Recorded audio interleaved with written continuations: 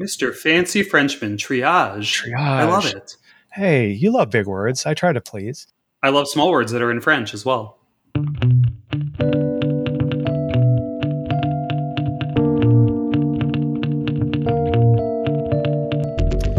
Hello, and welcome to C-Lab, the customer education laboratory, where we explore how to build customer education programs, experiment with fabulous new approaches, and exterminate with extreme prejudice and violence the myths, bad advice, and other things that stop growth dead in its tracks. I am Dave Darrington. And I am prejudicial and violent Adam Avramescu. Wait, no, never mind. Don't want to get canceled. Neither of those things. You are neither of those things. I'm neither of those things, which is ironic because today is National Ampersand Day. So it should be a both and, not a neither or nor.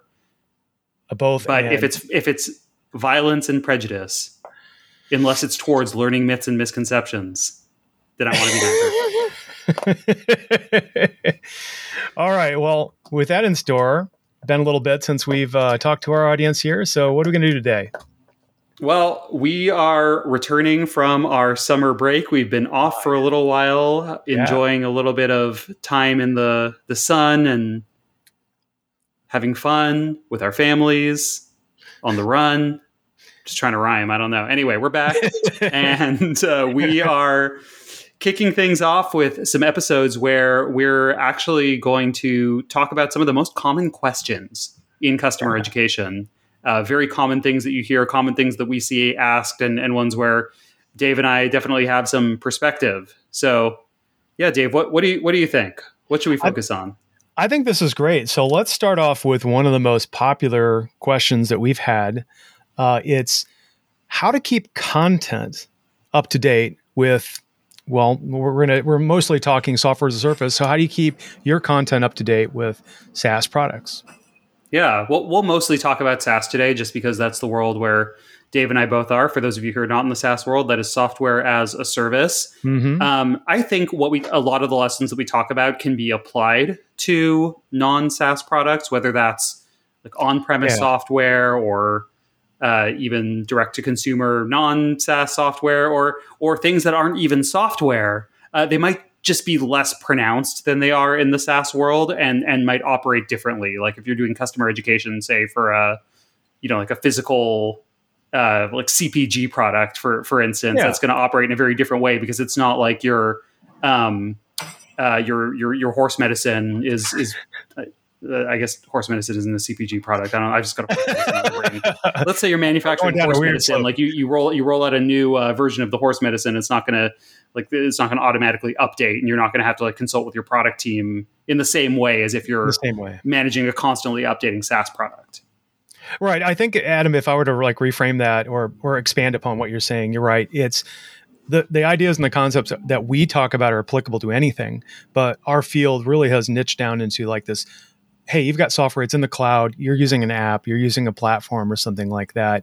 And the principles behind that are the floor is lava. Things are moving all the time. Things are changing very rapidly to the point that it makes it very hard. You have to have a different kind of methodology to elicit and develop that content on a timely basis. And that's why we say, hey, keeping content up to date in our field in SaaS is perhaps even more difficult than in a lot of other cases. So want to dive into some thoughts?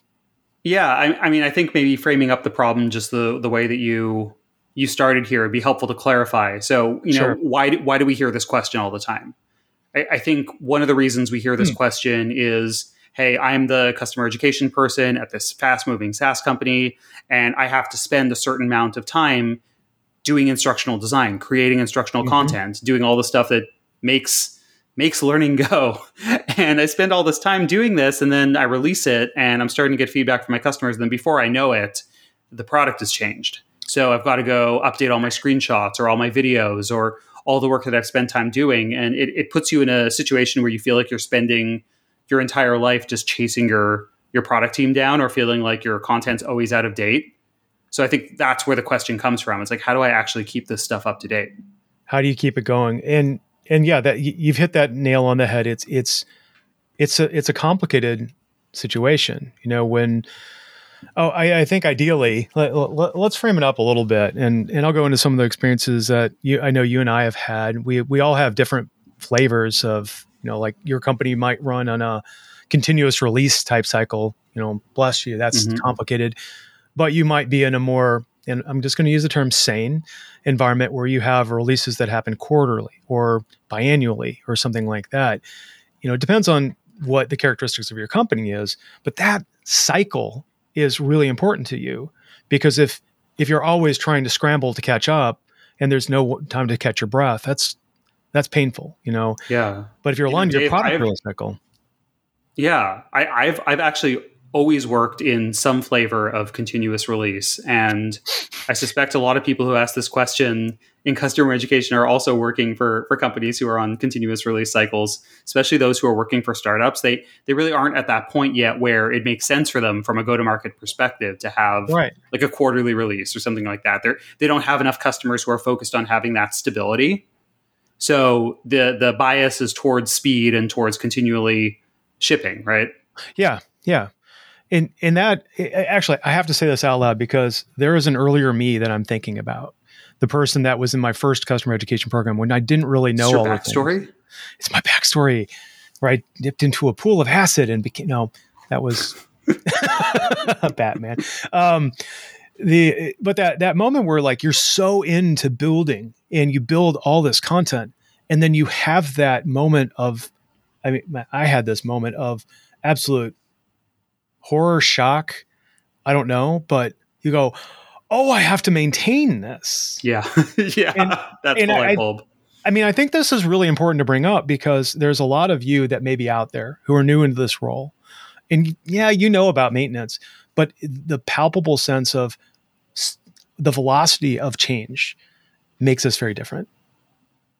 Yeah. So let's put a hypothesis on this. We like hypotheses on this this episode. Maybe it's if you are doing customer education at a SaaS company, you are effectively a product team.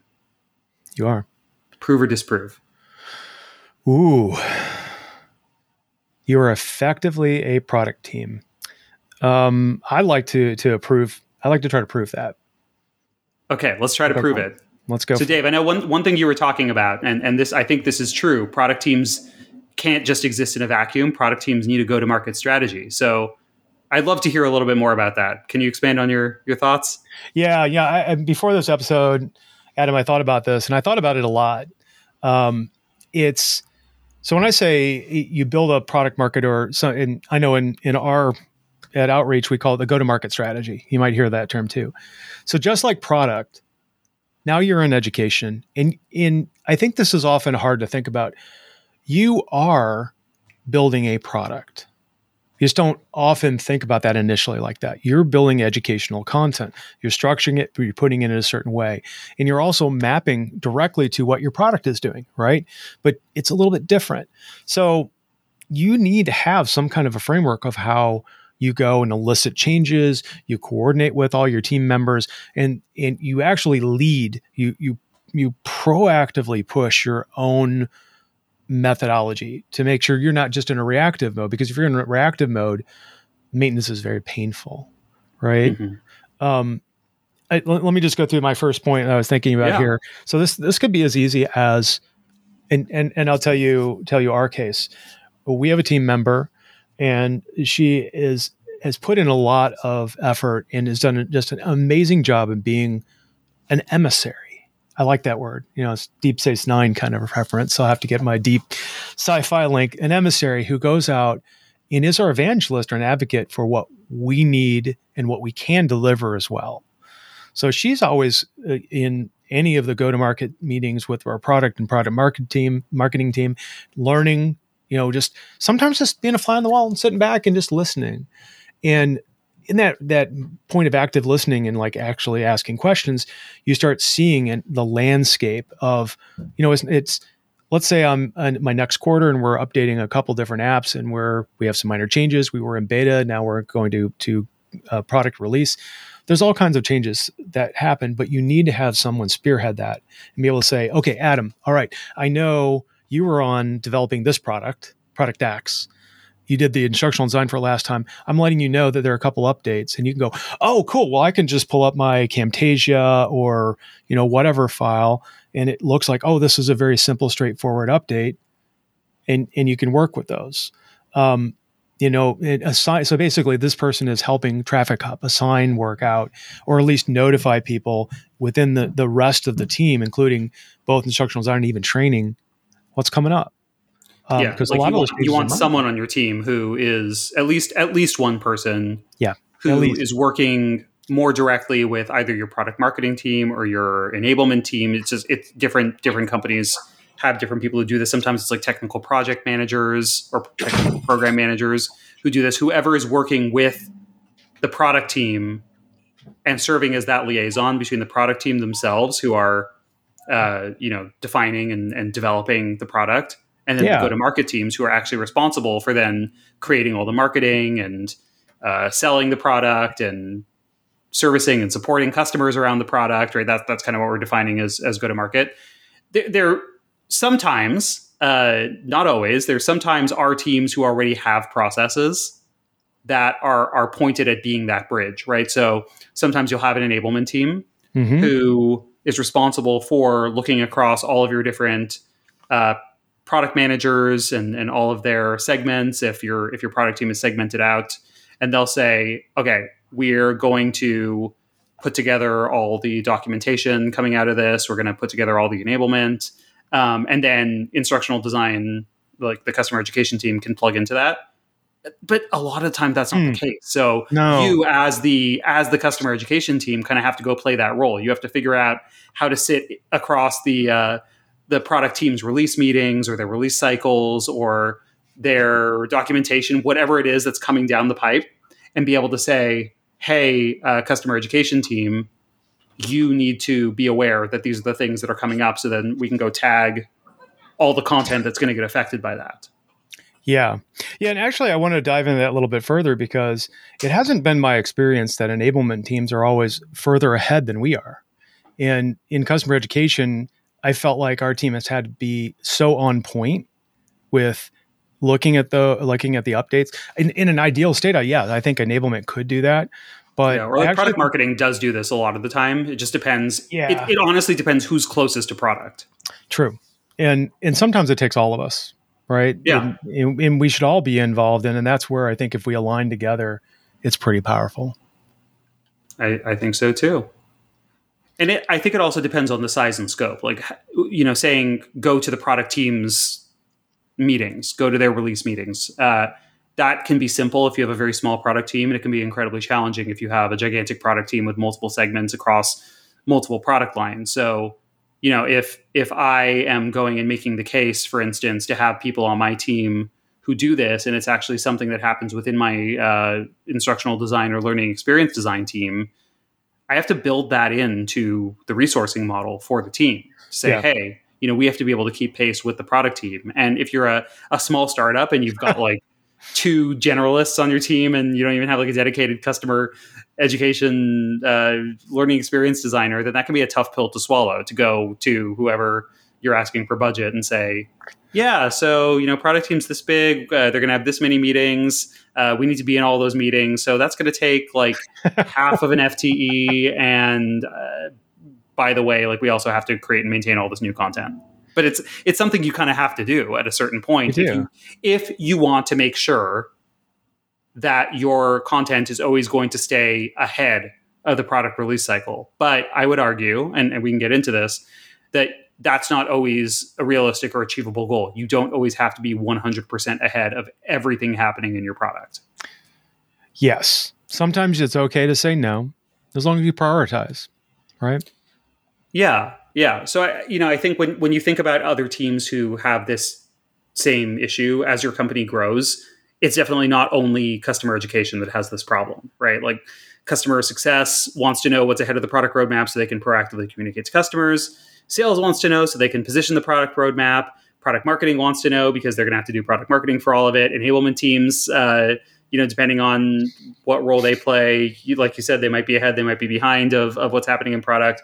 But it becomes everyone who's doing something go-to-market related needs to know what is coming out of your product team. And so processes start to get defined as the company gets more mature, and you can definitely play a role in that, or see if you can get a different cut of the information that other teams are getting. But to your point, like if that doesn't exist, and for a lot of companies it doesn't, you have to figure out some version of that where you're connecting directly with your product team, going to their meetings, and you have to make sure that you have the time for it. Yes. And that your leadership understands that there's a balance between the more time you're going to spend trying to stay ahead of product and make sure that everything is perfectly well documented, that you have a deep enough understanding of what's getting released and can get there before it actually gets released. If you want that, that's going to require more time, more money, more people.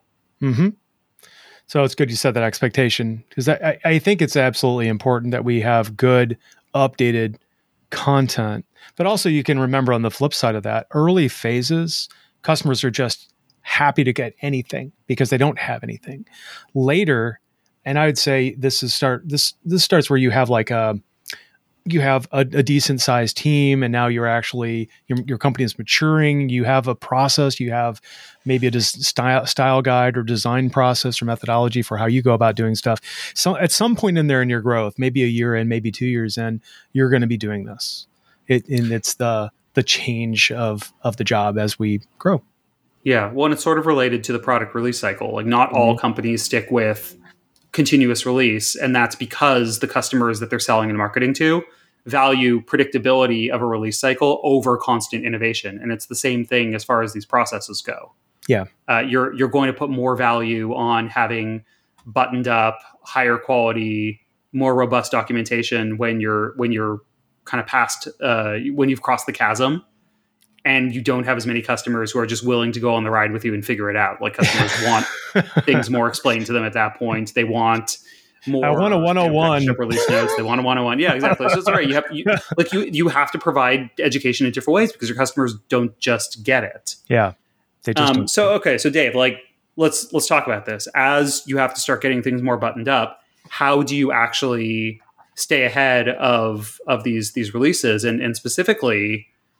Knowing that you're at this point also going to have more content out there, how do you stay on top of all the content and where all the changes are going to hit? That's where I'd introduce the concept of a content index or library. And this is just my thinking and my team's experience. And I've done this in this instance, in this role I have now, the speed and velocity with which things are coming at us was much more intense than any other role I had. Right. I mean, we're a hyper-growth rocket ship. And what I found is like I couldn't keep all this in my head anymore. And I basically designated a team member, and that team member is on point as our de facto curriculum manager. What that role is, even though they're instructional designer, their role is to keep the big picture, a spreadsheet with it's got several different tabs that have different views. One view I can use for quick reporting, but the main view, the first view is canon. These are the track. This is the content we've got. This is where it fits. This is how it serves. This is what the goals are. This is what the outcome should be. Here are the links to the source. Here are the links to the videos. Here are links to the questions you might ask. So all of it is in one frame of reference, including time indexes, like how long the course is, and also keywords, right? So what this allowed us to do, and I'd love to hear from other people. I'd love to hear from you. Like, what do you do for that? But this allows us to go, we have a monthly, and I can talk about this next. I might as well go ahead and talk about it. We have a monthly review cycle where we all group up and we actually invite documentation, people from other teams that matter, including our training team who has a little bit different look at stuff. And then we go through the list, right? So this context library is something I could share with you. I could share some of the information on a limited basis with a client. There's often cases, where a company is asking you, hey, I really need, and I hate this question, I really need to have some piece of content. And you go, well, where am I going to look it up? This is your index. Everything's there. It's all listed out. And I use it every day. So that's, and actually, let me add just two more things. First touch is a field, a row. When did you create that content? And then another field or multiple fields that demonstrate when you last updated the content so that your team can go back and say, oh crap, this is 2 years old. I really have to do this. What do we want to do with it? Oh, deprecate it or move on. And it makes it really in your face that you know every step of the way. Actually, I would advocate even building a database for this where you can really get fine-grained comments and details. But this is our library where everything is, and it's easy to share. Yeah, we've experimented with putting it in a database as well, because now database products are a lot easier to get your hands on. In the past, I've also done it with we've worked it into our Kanban process, where as we know that things are coming down from the product team, they make it into our backlog, and then we pull them on deck as we know the releases are coming. And when we do our stand-ups, we would know, for instance, this release is coming. It's going to be medium or small or large. We need to start working on it this far in advance. So that there are different ways you can do it, short of actually having a database. But if you're not going to have a database, or at least like a really good spreadsheet that is effectively a database, you're going to need to keep more of it in your head. So even if you tie it into like your agile process and it's going in the backlog, like that means you still have to remember when everything is hitting. It's not automated for you. Yeah. And I don't know about you, but when you're moving fast, I don't trust my memory. I'd rather have it written down. Yeah. I mean, there are some days where I can't even remember my own name. Those Seriously, could be good or bad. I don't. Please help me. What is it? Who are you? Hey, Adam. Oh, that's my name. I'm glad you introduced yourself. Yeah. Okay. Man. So then how do you mentioned a moment ago that the person who originally worked on the content might be the person who picks it back up. Like, how do you review all this stuff? Okay. So this is, again, I'm kind of taking the lead on this. We've had to make some decisions. Like, and you're going to need to do this for yourself if this is plaguing you and you want to solve this problem. What we do is we take that index, right? And then the consensus among our instructional design team is everybody going into that meeting has the accountability to look at the content they've created, look at, what we've learned about go-to-market and the materials that we're going to update and such, and then indicate, okay, so it's my turn to talk. Hey, I've got these 3 modules that I know are up to date. I've scanned them. They look like a light amount of work here. This one's going to be a big lift I might need help with. So we kind of triage on a monthly basis and make decisions as a team as what's most important. Mr. Fancy Frenchman, triage. I love it. Hey, you love big words. I try to please. Yeah. I love small words that are in French as well. Okay, go on. Oh, I don't want to now. I like this sidebar. So what your team is going through the content, they're being proactive. And when we all come to that meeting, that's also where, and I loved this, our documentation, technical documentation team shows up all the time. And they're like, oh, great, you got a new thing. You know what? Can I use this and make a link over into this documentation, this page? And then the documentation team takes the time too to tell us what things they may need help with and what other helpful content would map to the content that we're generating. So It's a really good point to kind of tie everything up. Dave, you're making a good point too, which is, a lot of customer education teams actually own documentation as well, or at least own Help Center. And they're, think some of what we're saying is going to hit in a different way, because the expectation a lot of the time is that if you're doing like Help Center documentation, and especially if it's in a very commonly used area of the product, you've probably gotten to that idea of the content index or library or what I would call like a content audit map. I get that term from like Brain Traffic and Christina Halverson and the whole content strategy world. You would get to that earlier, I think, if you're responsible for documentation, because that's what you're living and breathing, versus if you're mostly maintaining courseware, you can probably exist for a little bit longer without feeling like you need to get to that level. Yeah. That said, I think, and this is where, you've talked a lot about process. I actually think there are some things we can say purely from a content point of view as well. When you're running a SaaS product, or when you're supporting a SaaS product, I think one thing that you can do is you can actually future-proof your content in a lot of ways. And I think I talk about this in my book, because this is something I learned very early on. One, I think, is depending on how fast your product updates, depending on all, you're going to find the page. I have your book right here beside me, man. It's a great book. Dave's pulling up the book. You can't see it. I look for your index. I don't know if the book has an index. One has table of contents. Good enough. Keep going. Okay. Yeah, it's like an index at the front of the book. Okay, so from a content update perspective, looking at the content mix is important because I think a lot of people, to your point, Dave, get really excited and start and say, "Oh, we're going to create all these videos and it's going to be high quality and we're going to get all these talking heads in there, so on and so forth." But you got to be critical, I think, of how much high production value content that you use, especially for content that's not going to be super evergreen. So the more video you have, the more audio you have, that's going to be harder to update than things like text or even screenshots. And I would say even for things like text or screenshots, and this can apply for video too, use a simplified UI if you can. So there's a lot of good writing out there now about how to do a simplified UI. You take components of your product and you abstract them, so you're not looking at every single detail of the product as it exists. You're looking more conceptually at where things are laid out. If you're taking techniques like that, then you're kind of future-proofing your content in a way where if something minor in your product updates, you're not necessarily going to have to go and update every single screenshot now. Yeah. No, and I love to respond to this one too. Like, this is harder than it seems, right? Like Adam, I think what I want to say to this is that I think this really presupposes or requires that you think about your process pretty intensively. Like, and what I mean by that is like your style, like how do you construct your content? And for me, I want to respond with this one to this point in particular, because I like what you're saying and I agree with what you're saying. But in some cases, I'm not able to do that, right? We try to simplify our UI as much as possible. We try to avoid talking about stuff. But predominantly, our team is settled on video. And what I've found is that the team itself has kind of gravitated to a style that allows them to quickly update content on the fly. And like in the video content, they'll go back and just record segments of it, and it works pretty well. Partly because...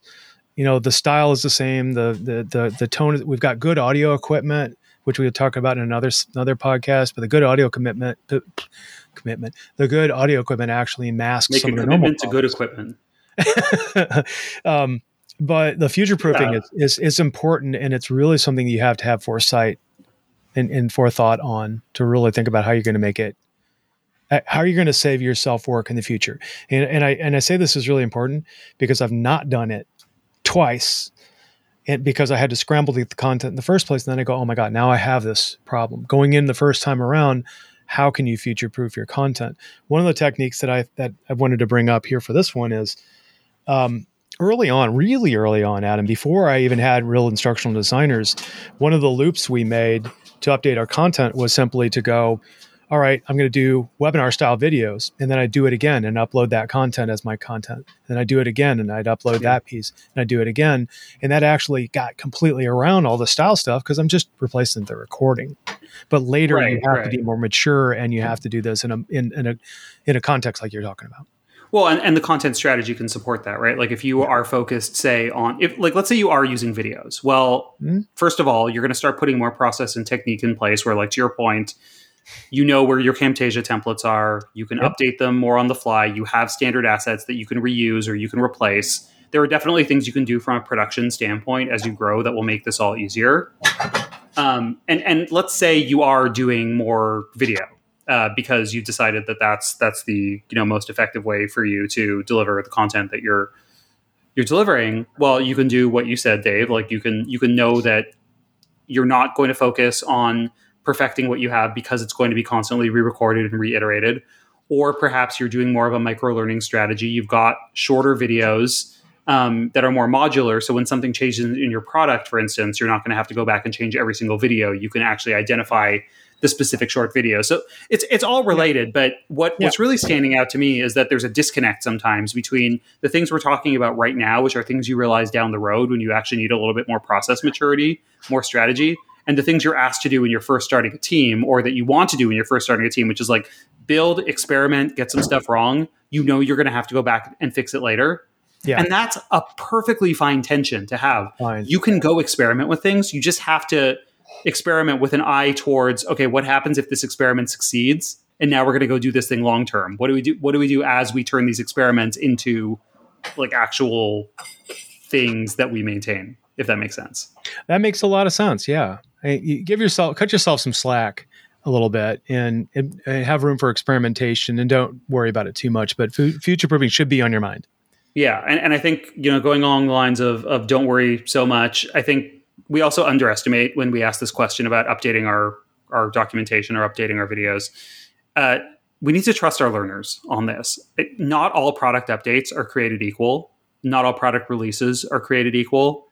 And the more you learn what those look like for your product, for your customers, the more you'll start to get a perspective on what actually needs to be updated versus what you might be overreacting to. Because remember, we have the curse of knowledge. We know our product better than almost anyone else knows our product, which means that we over-index on changes. We freak out about things that might actually go completely unnoticed to most customers. Yeah. So let's classify this. On one hand, there are major releases. There are deep functionality updates that are relatively self-contained. So like we released an entirely new, feature within our product. Like an example for Slack would be when we released Workflow Builder. Workflow Builder is incredibly powerful, lets you do a million different things, but largely does not, like when we released Workflow Builder, we didn't have to go back and update everything else about the rest of Slack, the product, because it's relatively self-contained. Right. Second category is this is like the opposite, where before it was deep, this is broad, where there's UI changes that are trivial in terms of functionality, but they're sweeping enough that you're going to have to go back and change everything. So the example of this would be like an information architecture change, where all of a sudden the fundamental layout of your product changes and maybe every single feature is the same, but now the layout is completely different. So like you're sitting here going like, oh my gosh, I have to go and update everything.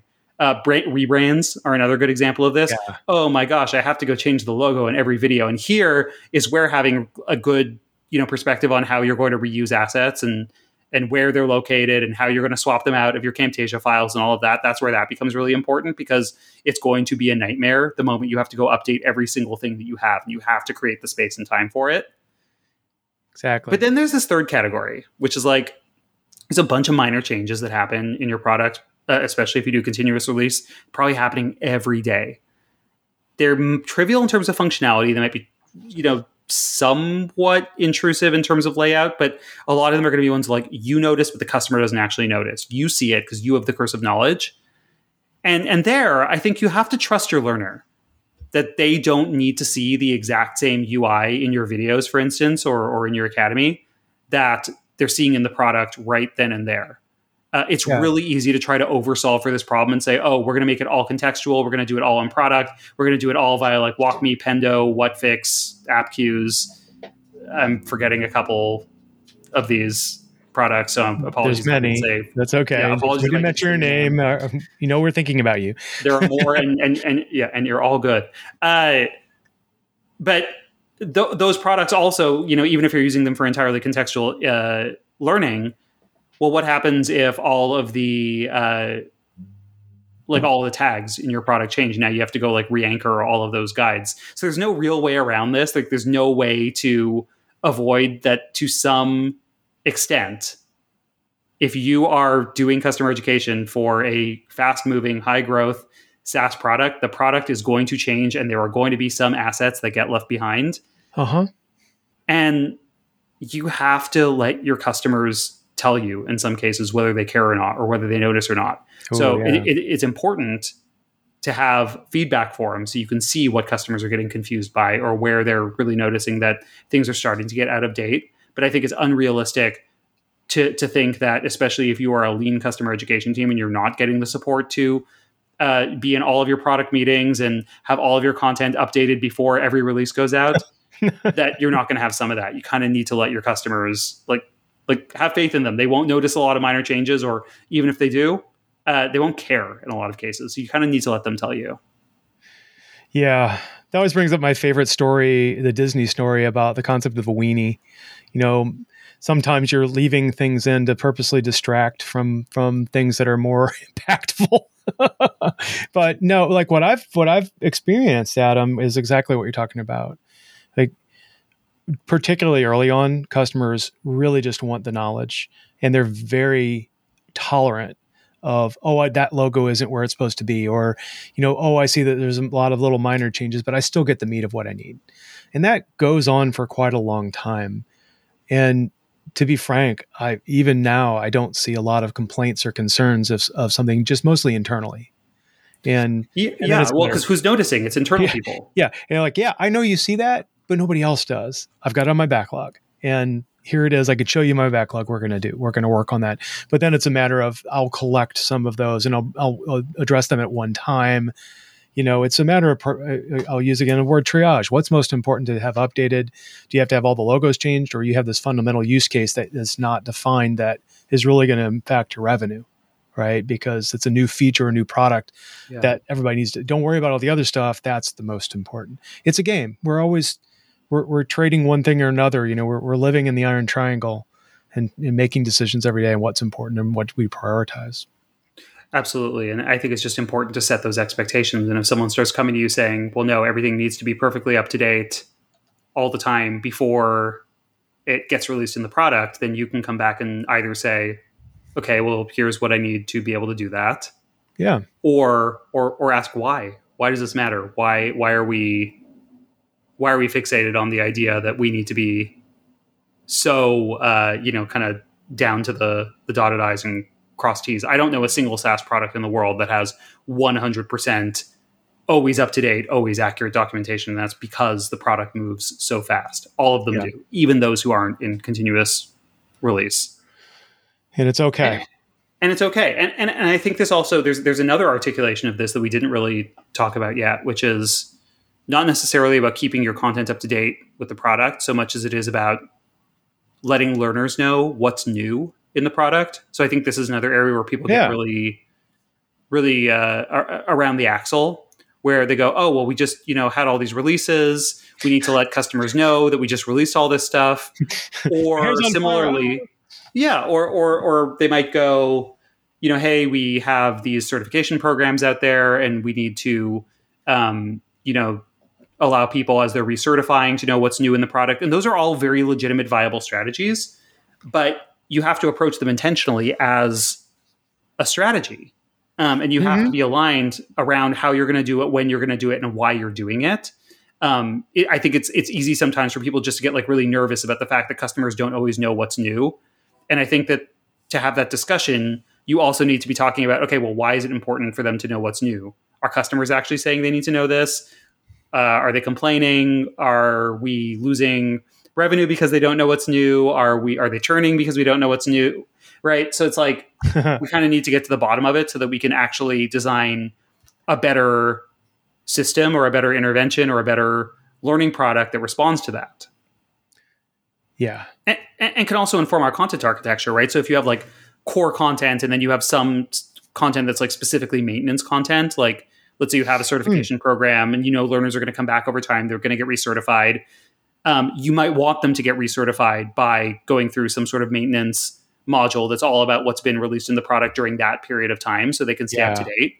Well, that's a great use case for doing content that's specifically pointed at that, but that's very different from being asked to do release notes for every single product update.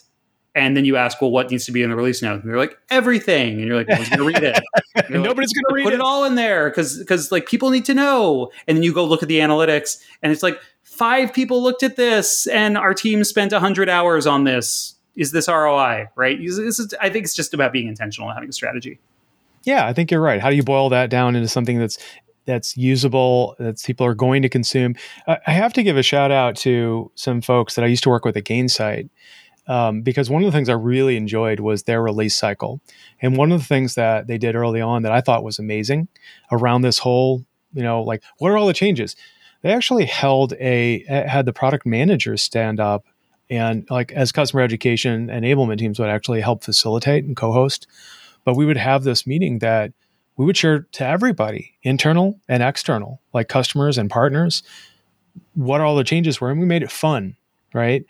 And that stuck with me, Adam, that one of the things I really hope that we as customer education folks and SaaS companies start to think about, and this is my own bandwagon, so a step on my box, and everybody knows this is my own personal thing. But I do think this is where we could actually leverage social a little bit more and do think about the lifestyle education. Hey, you could subscribe to a channel or subscribe to a feed, and maybe this is where you just have a YouTube feed, and quarterly or monthly, you can have a fun little thing. Maybe it's a quiz show. Maybe it's some other way of engaging with your audience and getting them to reflect upon the cool changes that are happening that are going to make their experience better, but have that happen over longer periods of time. Because when I see quarter release, I'm like, oh my God, deer in the headlights, there's so much coming at me. And that's almost too much. So I don't know. Yeah. And I think to your point too, if this is important to the company, then you really should be working with product marketing and your social team. And if you have a community, there are many teams that should be involved in that process. It shouldn't just be you, customer education on an island, being expected to go document into the void. Because it's not going to be engaging. It's not actually going to be human or speaking to the actual customer's needs around the release. You kind of have to have a little bit more empathy around that. So Dave, have talked about a really common content question today. And in the next episode, we will talk about another really common content question, which is about how you customize content when you have a product. Because this is the other part about SaaS products or software products, is when they're configurable. Mm-hmm. How do you address that from a customer education perspective? We'll hit that in the next episode. But I want to ask the question. Let's go back to our hypothesis. Have we confirmed or denied when you are running a customer education team for a fast-moving SaaS product, you are effectively running a product team? What do you think? I really feel like we've confirmed that, because to think about all the things we've talked about, you're thinking about your release schedule, you're talking with product all the time. It's very much like we're integrated and we're delivering a product ourselves. Yeah, I would agree. So it's a paradigm shift. It's a paradigm shift. It's how you think about yourself as a customer education team and what model you use to think of yourself, to argue for how you grow, where you focus, etc. That's pretty fundamental. If you think of yourself as a services team, you're going to do things that services teams do. If you think of yourself as a product team, you're going to do things that product teams do. If you think of yourself as a marketing team, it's so on and so forth. Not one is right. Customer education doesn't fit into a box. Customer education is it's customer education. It's not any of those other things. However, there should be some guiding metaphor ultimately that you can use for inspiration and to help others in your business understand what you need and why you're asking for it. Totally. So Dave, we're back. We're back from summer vacation. We're into, I think what you wrote is season 3 of RC Lab Adventures. Yeah, I think we're starting out our 3rd year of really getting into it. We haven't really broken it out that way, but I like to think of it as we're going into season 3, and now we've had time to reflect. You and I both took time off, and I don't know about you, but I actually completely detached. So what do we want? We want to think about the next set of speakers. What are your thoughts? What do we want to do for the audience? Well, I know a lot of people in our audience have asked, how can they get on the show? So if you'd like to be a guest on the show, submit it on the site. We have a contact form. Let us know who you are, what topic you'd like to speak about, why you want to speak about it. Just give us some information about what you're thinking. And, we're always open to interviewing different folks on the show and hearing different voices from around the customer education community, especially if you are a practitioner and you are doing the work day to day. Yes. We want to highlight your voice. Absolutely. Reach out to us. If you want to talk, you're really passionate about a subject, particularly if it's something we haven't talked about before, we want you on the show. And also remember, it may take us a little while to get back to you. I know I've looked at Mailbag and gone, oh, geez, that's been a month ago. We are working co-host for this podcast. We work day jobs, we have families, so we're just like you, and we're doing this because we love to do it. So give us a little grace on that, but we will reach out to you. And speaking of submitting on that website, we do have a great podcast website at customer.education. That's the URL. You can type it into your browser and our site will come up. We've got show notes, we've got transcripts, we've got other materials. So definitely check that out and use the contact form if you are interested in speaking. On Twitter, I am at Avermescu. And I'm at Dave Darrington. Special thanks to our friend Alan Coda for our amazing theme music. And as like we always say, if this helped you out, you can help us out by subscribing in Apple Podcast, Overcast, Stitcher, Spotify, all the podcatchers that are out there. And leave us a positive review I was just checking Apple Podcast and we're still at a solid 5. We'd like to add a few more folks to that, but there's quite a few reviews. That really helps us out, helps us to expose this podcast to other people and keep this thing going. And to our audience, thanks for joining us. Go out and educate, experiment, and find your people. Thanks, everybody. Bye.